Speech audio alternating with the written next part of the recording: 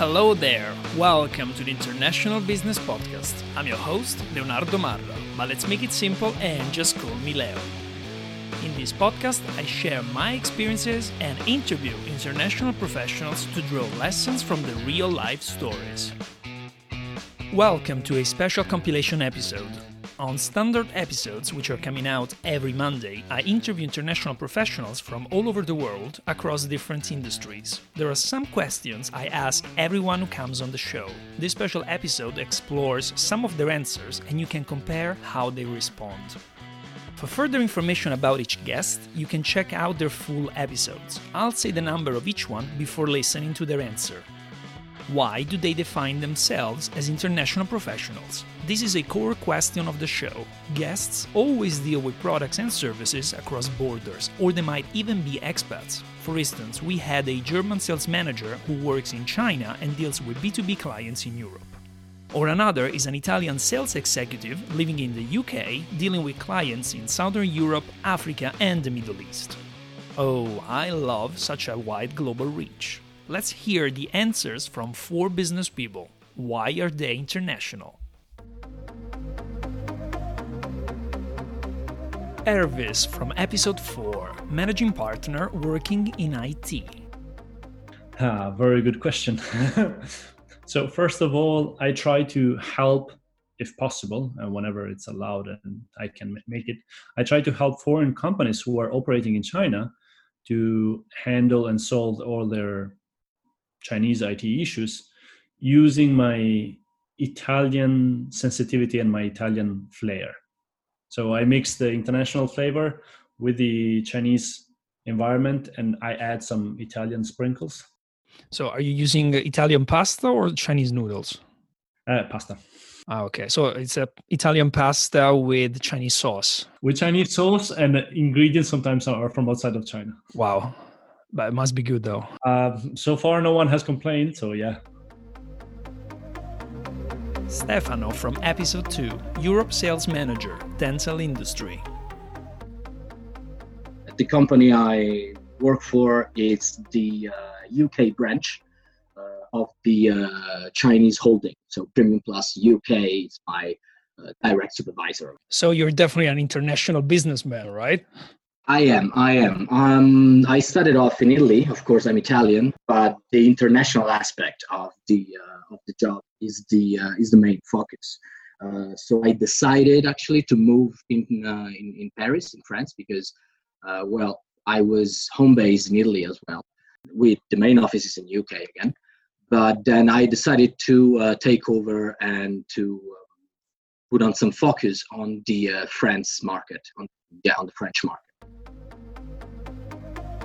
Francis from episode 8, sales and marketing director from the automotive industry. Well, I've always been international, growing up in Germany with my mom from Ireland. And later I went to business school. And during business school, I spent long stays in South America and China, and it was fantastic. Later, when I started working, I was working for foreign companies in Germany. And I was connecting foreign companies from the US to German customers who are very unique in every regard. It took me lots of years to actually understand the German culture in a special way. Then I decided to come to China 3 years ago to connect European technology companies with foreign customers. This year, I finally joined a Chinese technology company and I represent them to foreign companies. So I make sure that the foreign companies feel home with the Chinese technology. You know, Chinese technology that is often known for copy and, so making them feel safe with the Chinese technology company. Marco from episode 6, EMEA account executive, IT. I honestly, I am, of course, an international businessman because I speak different languages. I have been living in different worlds. I operate in different markets. And yes, because of that I am indeed, but at the same time, I am an Italian international businessman because What do you mean by that? I'm curious to know. What do you mean you're an Italian international businessman? that at the end of the day, my culture, my background, the first, I've been living in Italy for 24 years. That part of myself that was like is the emotional and how can I say that the type of You're not going to cry now, right? no, absolutely not. Okay. No. Okay. No. No, I'm not that type of Italian that cry when you mention the mamma, but